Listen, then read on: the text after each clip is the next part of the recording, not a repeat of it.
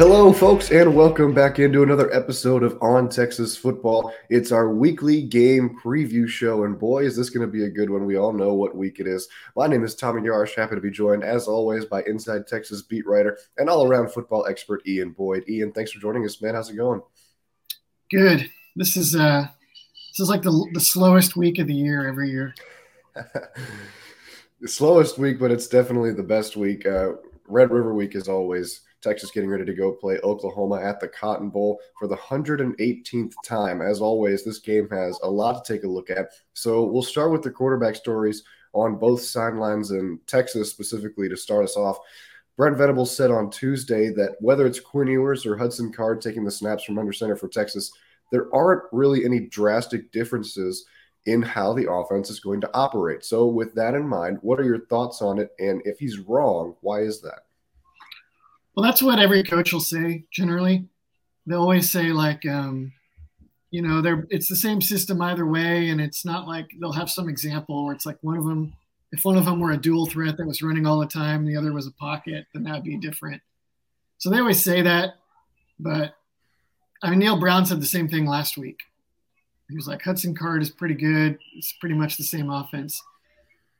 The truth of it is that they're going to call their coverages a little differently. They're going to play differently against these two quarterbacks, but they're not going to tip their hand about that. And B, they're not going to want to go into the nitty gritty nuances of what changes. So I think that was mostly just coach speak. Quinn Ewers does change the game if he plays, and he plays like he did in the first quarter against Alabama, because he is actually a pretty similar player to Hudson Card. It's not untrue, but his arm talent is so extreme that he changes the geometry of the game with the throws he can hit and when and where he can hit them on the field and from what positions in the backfield. So, Venables kind of putting on a brave face. They do not want to face a healthy, surging Quinn Ewers. It looks like the guy that played against Alabama. I don't know if they're probably not excited to play Hudson Card right now either, but yeah, it will make a difference if we see a strong, healthy Ewers in this game. Certainly, and you mentioned health, and really on both sidelines, but especially for Oklahoma, that's been such a big factor this year. And coming into this week, it's really amplified for the Sooners. Dillon Gabriel goes down on Saturday after a hard collision. His status still kind of in the air for Saturday. Davis Beville came in against TCU. He doesn't look like the best fit for Oklahoma whatsoever. They've got two guys left in that quarterback room. It's JUCO transfer General Booty and true freshman Nick Evers. All three guys have been splitting snaps this week. Do you give Beville another shot this week against Texas, or do you maybe look towards the young guns? There's a sort of rumor report going around that the plan at Oklahoma generally this season was for Beville to be more the emergency guy. I guess maybe he has the better command of the offense than the general Booty. But that Booty would be the guy if they had a little more time to prepare. Because I think General Booty is maybe actually the most natural thrower on the team, at least of Gabriel and Beville and Booty. I would say Booty, when he throws the ball, he looks pretty good. I watched him a little bit of his JUCO film because Steve Sarkisian reportedly had a little bit of interest in him as a potential depth guy for Texas this season. But they didn't really follow through on it. And if I watched the full games, and in full games, he had some issues seeing the field. He tended to throw picks because he would misdiagnose coverages. This offense is pretty simple, though. So I could see them playing Booty if they feel like, we're going to give him a game plan where we know that he won't make crippling mistakes, and see if his superior throwing gives us a better chance to protect our run game and hit the couple shots we'll need to win this game. Beville wouldn't shock me. Gabriel, I think, would shock me a little if he played. It's extremely hard to get through the concussion protocol in a single week. It's the kind of the design of the protocol is to make it hard to get back on the field too quickly. And I don't know if I see a lot of upside for Oklahoma in trying to rush him back. It's just you already have kind of built-in excuses for losing this game. I know coaches would never admit to thinking this way, but if I'm Venables, it's like, do I want to get killed maybe with Gabriel? Maybe he gets concussed. And then I got all these inquiries and questions about how I run my program and we lost. Or do we take a greater chance of getting stopped, but then we're like, well, we didn't have our starting quarterback, so what can I do? It would be hard. It would be hard as a coach not to think that way, in my opinion. Yeah, and certainly with all the issues going around football in general with concussions, certainly want to make sure that Dillon Gabriel takes his time to get back and make sure he's truly healthy.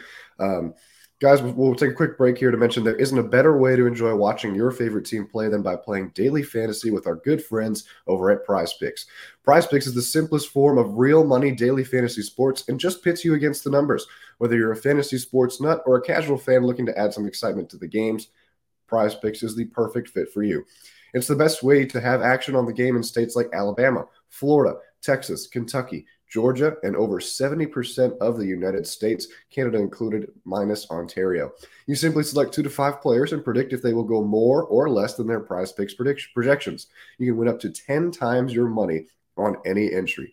This week, I'll be taking Jalen Daniels, throwing for more than 209.5 yards over TCU, and J.J. McCarthy throwing for more than 224.5 passing yards against Indiana. Download the Prize Picks app or visit prizepicks.com and sign up using the code LONGHORNS to get an instant 100% bonus up to $100 off your first deposit. So if you deposit $100, Prize Picks will give you $100. If you deposit $50, Prize Picks gives you $50, so on and so forth.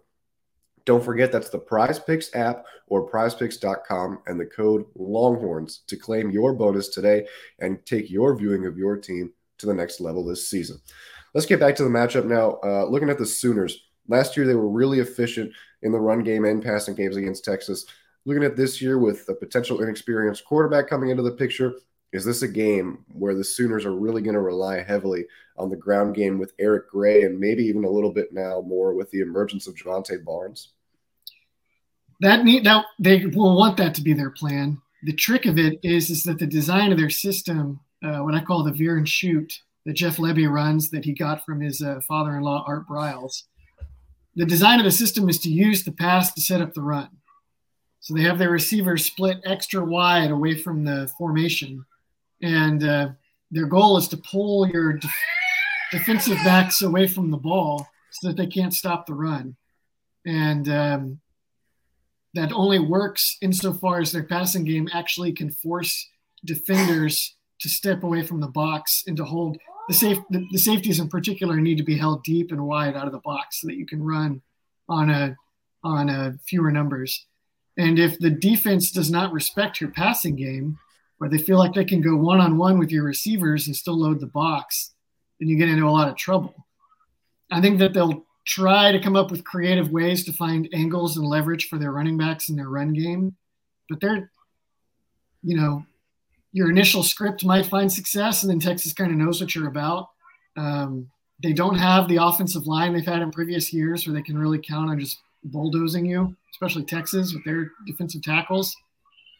And I think at the end of the day, they got to be able to hit some throws or Texas is going to bottle it up.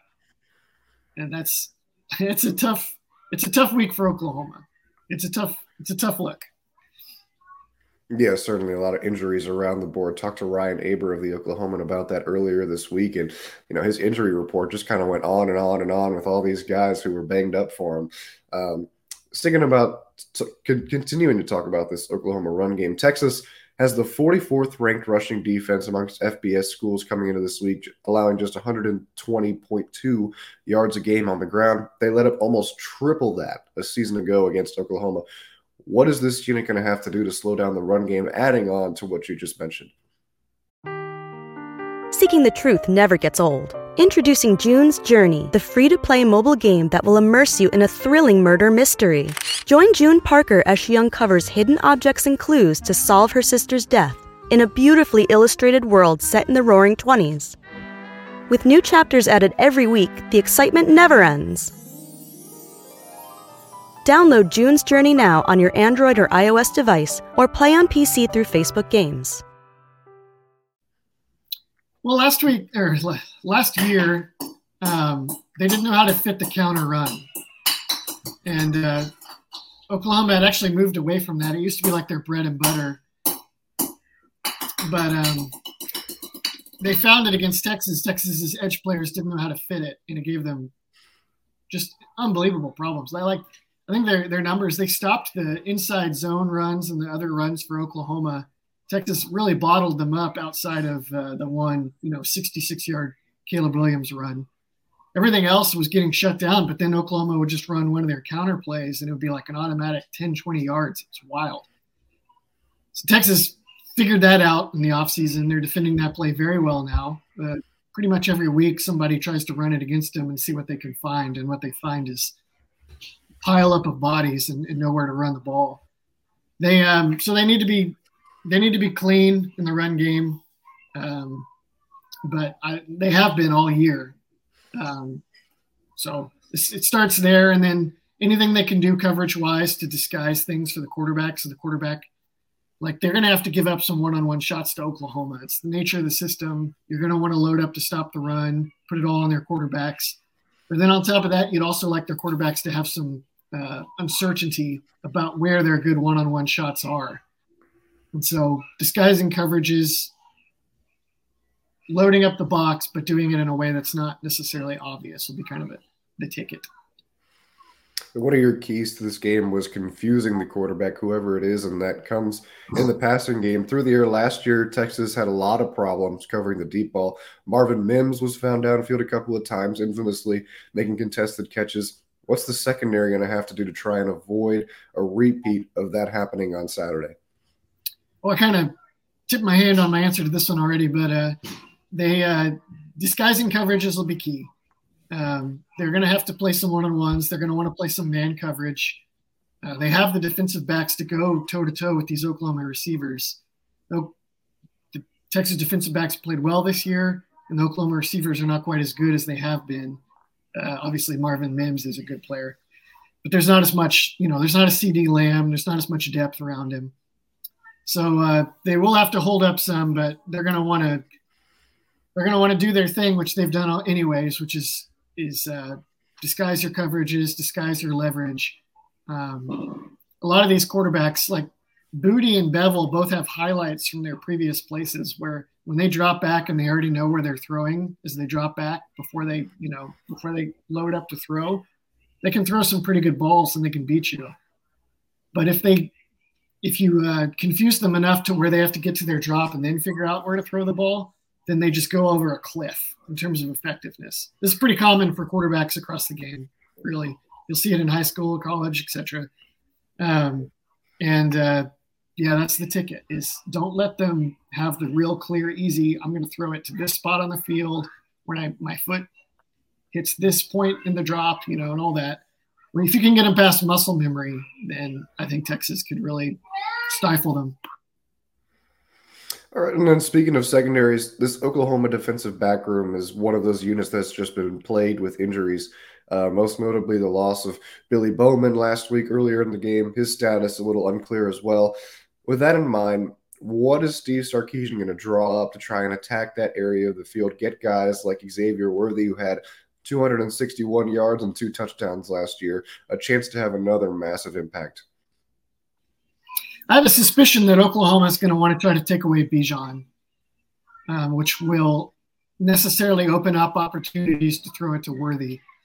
Last week, Oklahoma played the 3-down flyover, 3-deep safety defense against TCU, but they gave up a ton of shots because of blown coverages or bad fundamentals.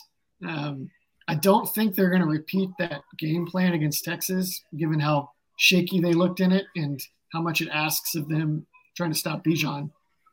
So I would expect some opportunities maybe to confuse them if they're trying to do a lot on defense, which Venables likes to try to do a lot, and so does Ted Roof, it looks like. So I'm expecting that Texas will have some motion, some movement, try to confuse them and create some busts. But then because of the attention Bijan is likely to get, I believe it won't be that hard to find one-on-one matchups, even for Worthy, definitely for the other guys.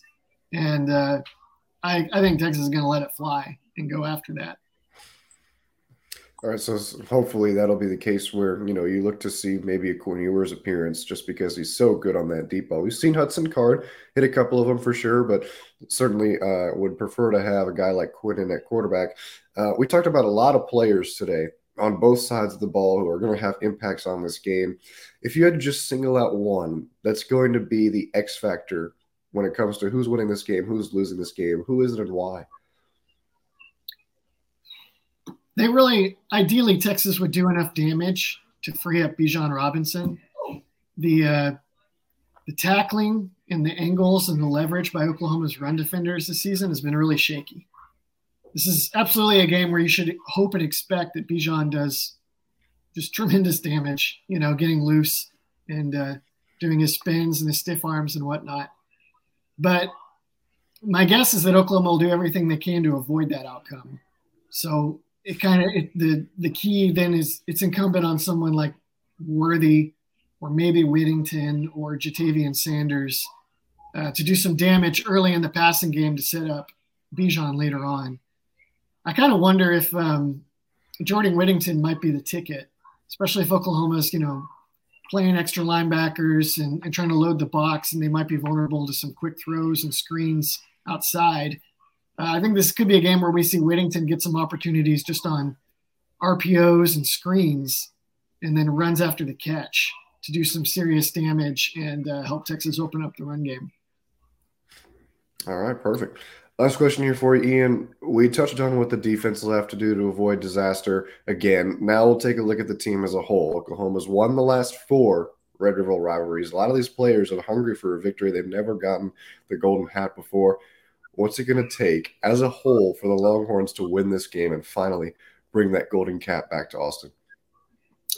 They really just need to play. I mean, they've probably been preparing for this game for months. They've been scouting Venables. They've been figuring out what's likely from the defense and how to best exploit them. They've been studying this offense and figuring out how to best give themselves a chance. Oklahoma's injuries, like the initial game plan, should still be good. What's the likely outcome of the injuries is probably just that Oklahoma is that much less effective at doing what they want to do. I don't think there's only so much Oklahoma can do in terms of like trying to throw a big curveball because they're like in year 1 of the install of this new system. Like it's going to be hard for them to just completely reinvent the wheel with what they're trying to do on either side. So I think just if Texas comes in with this game with the focus that they need, sharp practice, if Quinn Ewers plays, so long as he's well prepared and he's not, having to shake off rust or something, this is a game that honestly Texas should be looking to land a blowout, knockout kind of win. All right. Great insight as always, Ian. Thank you so much for joining us, folks. Be sure to go follow Ian on Twitter over at Ian_A_Boyd for more analysis and breakdowns throughout the week and the rest of the season. And be sure to stick around InsideTexas.com for more coverage throughout the week and into the weekend up at the Cotton Bowl. Also, after the game Saturday, be sure to tune into the Inside Texas postgame show with Bobby Burton and Rod Babers. I'll be making an appearance from the Cotton Bowl for some postgame analysis. Lastly, make sure to like the video and subscribe to the channel for more Texas football content. All the time, channel's been doing great recently, and that's all thanks to you and your contributions. For our producer, Matthew Hutchison, and all the great folks at Inside Texas, I'm Tommy Yar saying have a safe trip up to Dallas, have a good time this weekend, and be good.